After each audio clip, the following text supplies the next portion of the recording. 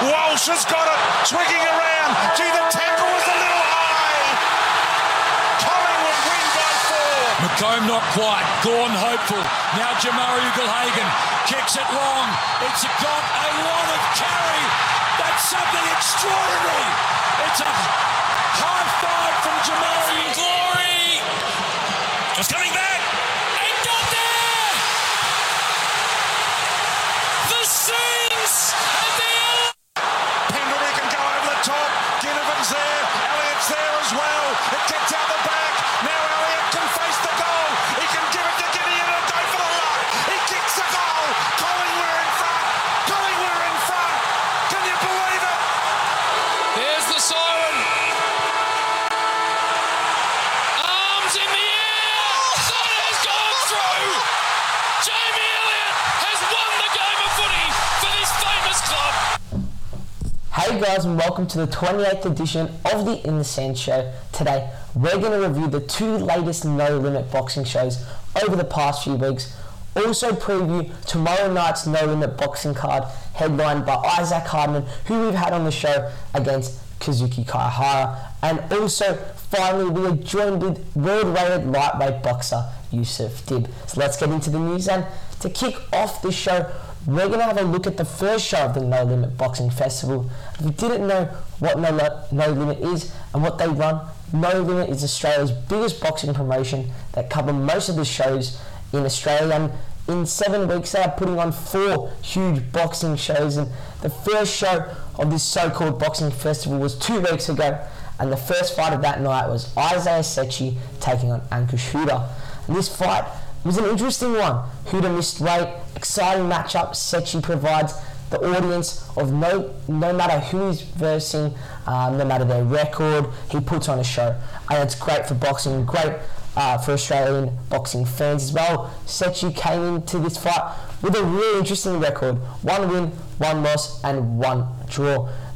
He's just a really tough fighter, Sechi. Huda came into this fight, his opponent, with 4 wins, 2 losses, and 2 draws. These two really put it on each other, throwing huge shots and not really going for that traditional boxing fight, more of a scrap, and something the fans love to see. And it was pretty much a bloodbath.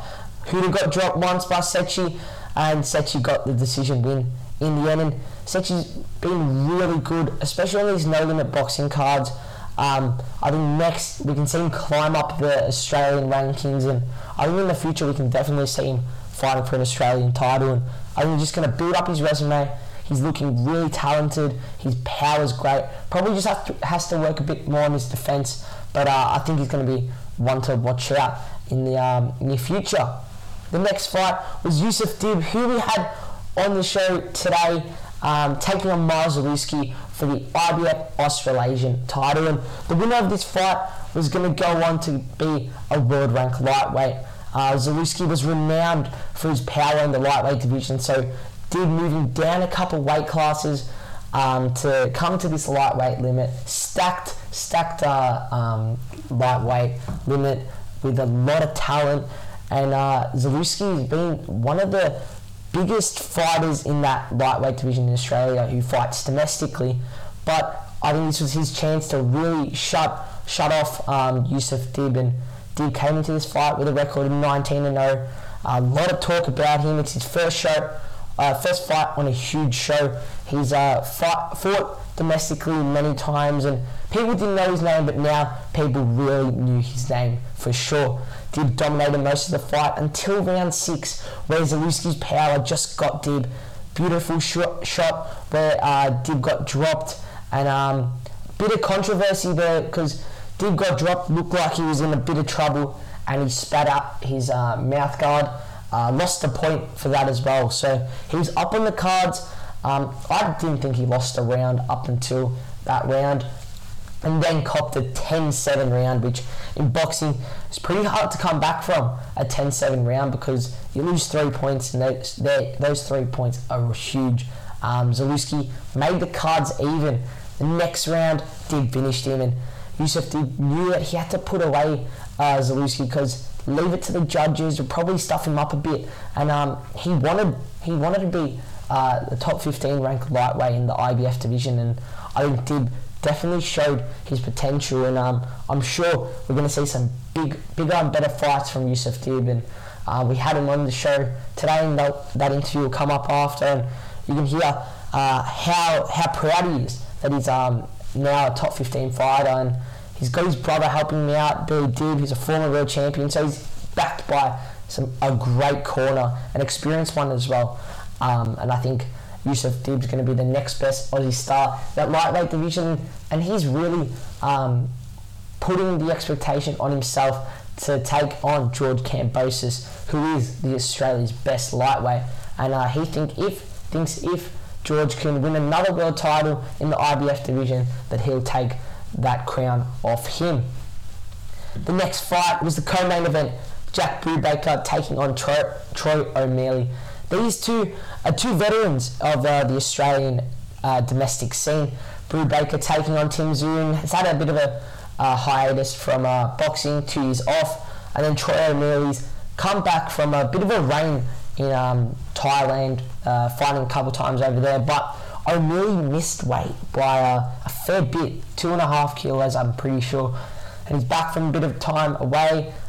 He's been fighting in Thailand, and it's a different step fighting in Thailand than Australia, because Australian boxers are probably known a bit better just to properly box, and I think Thailand's more of a go swing for the knockout, and O'Malley came out with pressure, but with an early knockdown by Brubaker, he took the lead on the cards, and Brubaker and O'Malley, whoever won this fight, wanted to take on Nikita Tszyu, the brother of Tim Tszyu, also undefeated fighter in the super welterweight division. Brubaker edged the decision. I'm not sure who won that fight. I think the knockdown really helped Brubaker out a lot. It was a close one. O'Malley put the pressure on, and I think we can see him back on the No Limit card. I hope we do as well, and he puts on a show as well as Brubaker, but Brubaker didn't look like his old self. I think that 2 years off, he just needed to wear off the ring rust, and he'll take on Nikita Tszyu in a couple of weeks, and I think Nikita will absolutely demolish Brubaker, and if Brubaker comes out how he did against Troy O'Malley, I think it'll be over in a couple of rounds, not even, and he'll finish Brubaker, but earlier than his brother Tim did. The main event of that night was Paulo Cuso taking on Reynold Quinlan, and Quinlan has been a proper veteran in that lightweight division in Australia. He's really upset some huge fighters with some big records, and this fight for Reynold Quinlan was all Paulo Cuso, the Intercontinental IBO champion, who's probably going to go on to fight for the IBO World Championship, but Quinlan has been past IBO champion in the super middleweight division, and also beat some undefeated stars where he's come in not as the underdog, and and beat some of the best in the light heavyweight division, like Jack Bowen. He's got that knockout power, but Cuso missed weight after the fight. He said he had to fight with illness, and but he still came out extremely dominant. Quinlan came for the upset, was looking for that huge punch, but Cuso couldn't drop him.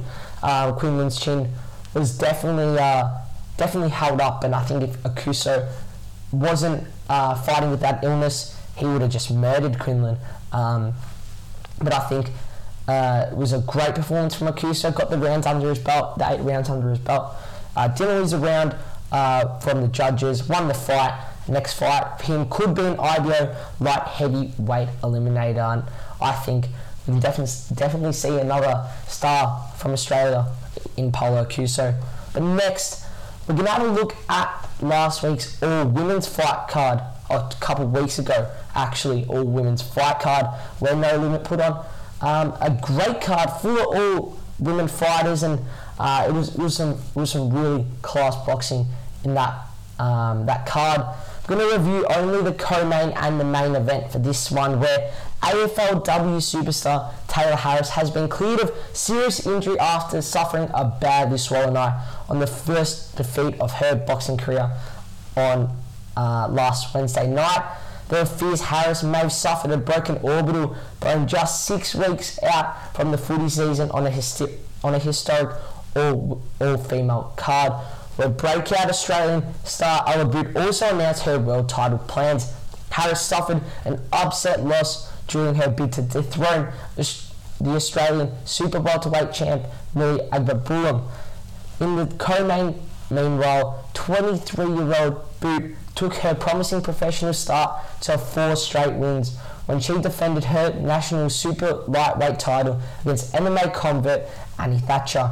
Afterwards, Boot revealed she wanted to compete at junior lightweight moving forward and eventually campaign for a shot at US champion Bam Gardner.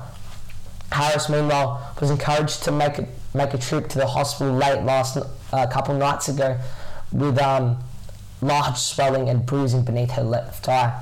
The crossover fighter is due to be back training with the reigning premiers Melbourne Demons, and that fight against Agbabulam just came out like no one expected her to.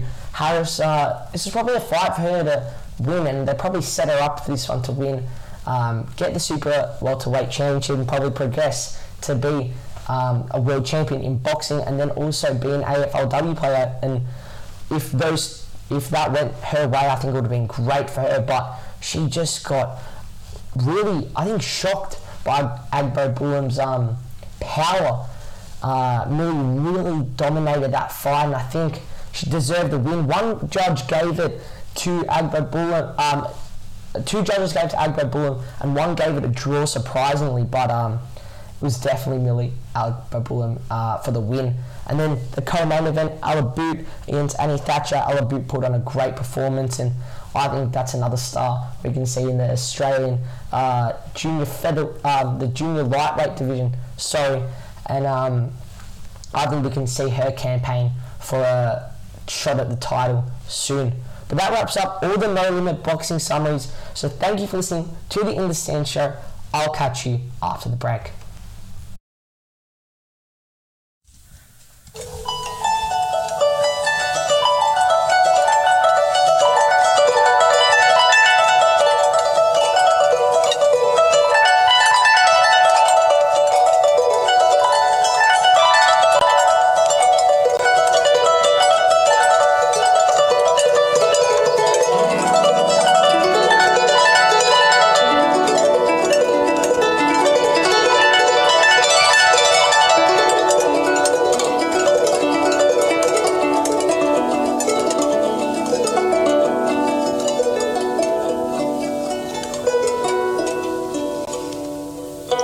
Hi, this is Mindy Wang. You're listening to Radio Karam.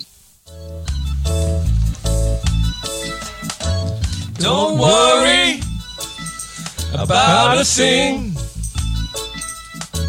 'cause Atticus Health will make you feel alright. Don't worry about a thing, 'cause Atticus Health will make you feel alright. If you got a tummy ache, or you don't feel right, or if you have a nasty rash keeping you up at night, don't worry about a thing. Don't worry. 'Cause Atticus Health will make you feel alright. Come on, Freddy's Kitchen in Station Street for a coffee and something nice to eat. Yeah, the pizzas are great. In fact, all the food rates down at Freddy's Karam Station Street. Come on, come on, come on, down to Freddy's now. Come on, come on, come on, down to Freddy's now. It's a pizza. It's a Mystic Pizza.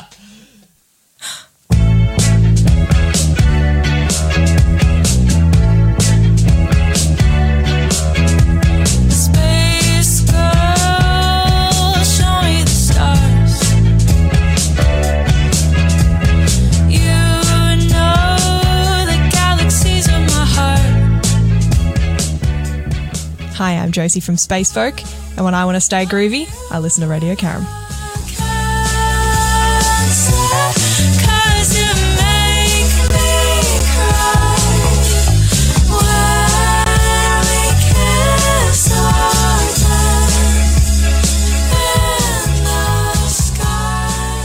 Hey there, this is Dean Wareham from Galaxy 500.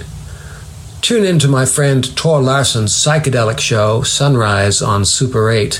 That's Saturday mornings from 9 to midday on Radio Karam, local community radio. Welcome back to the In the Sand show, and now we're going to have a look at tomorrow night's No Limit fight card headlined by Isaac Hardman versus Kaihara. But the first fight of the night is Manir Fati taking on Jerome Pascua. This fight will be at a catchweight limit and is a 4-round fight. Fati comes into this fight with an undefeated record of 5 wins, no losses, with 5 big knockouts. His international Kiwi opponent Pascua comes into the ring with 7 wins and 6 losses. My prediction for this fight will be Fati taking the TKO victory. I think this will be in the 4th round, and with his power, he has to knock out all his previous opponents. I think he'll put a show on for the first fight of the night. And his manager is Billy Dibb, who's previous world champion, previous Aussie world champion. His brother is now world ranked Yusuf Dibb, who will be on the show later on today. And with his backing, having Billy Dibb helping him out as his manager, I think not only will he be set in the right path, I think he'll grow as an opponent, and I think we'll see him wipe out Jerome Pascua tomorrow night. The second fight of the night is a highly anticipated matchup between Blake Wells and Tej Singh. Last time these two fought were early on this year, where Tej Singh beat then undefeated Wells by split decision, and a bit of controversy there as well with that decision. Wells comes into this contest as a previous light heavyweight Australasian champion, beating many domestic prospects, but his only loss has come to Singh, and on Wednesday will be his time for redemption. Singh is a veteran in the Australian boxing, holding a record of 17 wins, 6 losses and 3 draws. He's taken on a headliner of this card, Isaac Hardman, former world title holder Sam Solomon, and American Amari Jones. So he's a highly experienced opponent, and he's a huge threat, as he got the victory over Wells last time. But I think this time it's going to be Blake Wells, and I think he'll get the job done by decision. I don't think he'll come out swinging. I know Tej Singh will come to end the show early by a knockout, but I think Wells will cruise to a unanimous decision victory, settle the beef between these guys, and maybe we could see a trilogy, but I highly doubt it. But I think Blake Wells will get his redemption over Tej Singh. Next fight is the co-main event, Riley Powers taking on Ralph Etienne. Now this is a fight many don't know about. Riley Powers is a 6'5" giant, having a record of 2 wins, no losses, with 2 big knockouts. Where on the other side of the ring, Ralph Etienne is on his debut. I've got Riley Powers for the win by decision. It's only a 4-round fight. Powers' height will definitely help him in this fight. I'm not sure many know about these two. It's going to be an interesting fight, seeing who will take on the contest early on. I think Powers will win. Just his experience will get over Etienne in the professional boxing ring. But again, interesting fight. The main event of tomorrow's card is Isaac Hardman, who has been on the show before. We had him on the show before his previous fight against Rowan Murdoch, where he unfortunately did not get the victory. I thought he did. Many did as well, but that's boxing, I guess. He'll be taking on Japanese Kazuki Kaihara in an 8-round fight. Hardman's last fight, again, controversial decision loss. He stepped up a weight class though to take on Rowan Murdoch for a regional belt. Hardman's only losses have come from some of Australia's best, and his experience as an MMA fighter and his 15 fights in boxing will definitely help him tomorrow night. He's been struggling to get a fight though, and No Limit has brought in Kaihara with an interesting record, 6 wins, 1 loss, 3 draws. He's also the 4th ranked Japanese middleweight. In Hardman's last fight, we saw him take a normal boxing approach against Murdoch, just looking for the decision and boxing pretty well, like I thought. But it's not the usual Isaac Hardman. Normally, when you see Isaac Hardman fight, you see the big knockouts. I think he'll finish Kaihara in the 6th round. He's been looking for a fight, and fighters looking for a fight for ages. I think it'll be his time to step back up in the middleweight division. I think next, if he can get over Kaihara, I think let's hope we can see him go into the top 15 middleweight rankings, and let's see if he can progress for a world title. That wraps up all my boxing previews. After the break, we are joined with world-rated lightweight boxer Yusuf Dib. So thank you for listening to the In the Sand Show. I'll catch you after the break. Don't worry about a thing,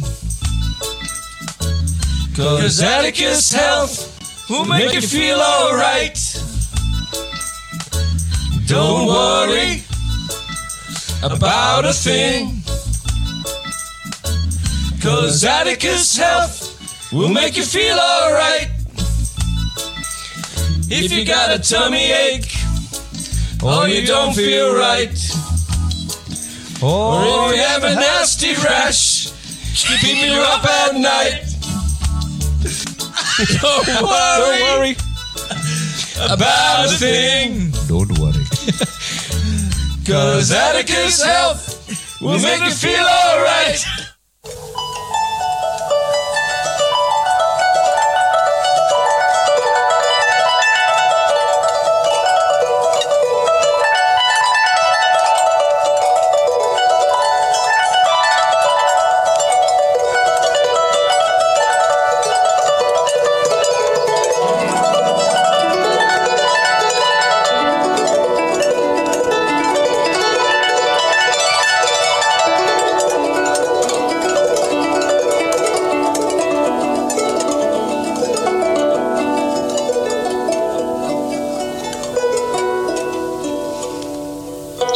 Hi, this is Minimum Wang. You're listening to Radio Karam.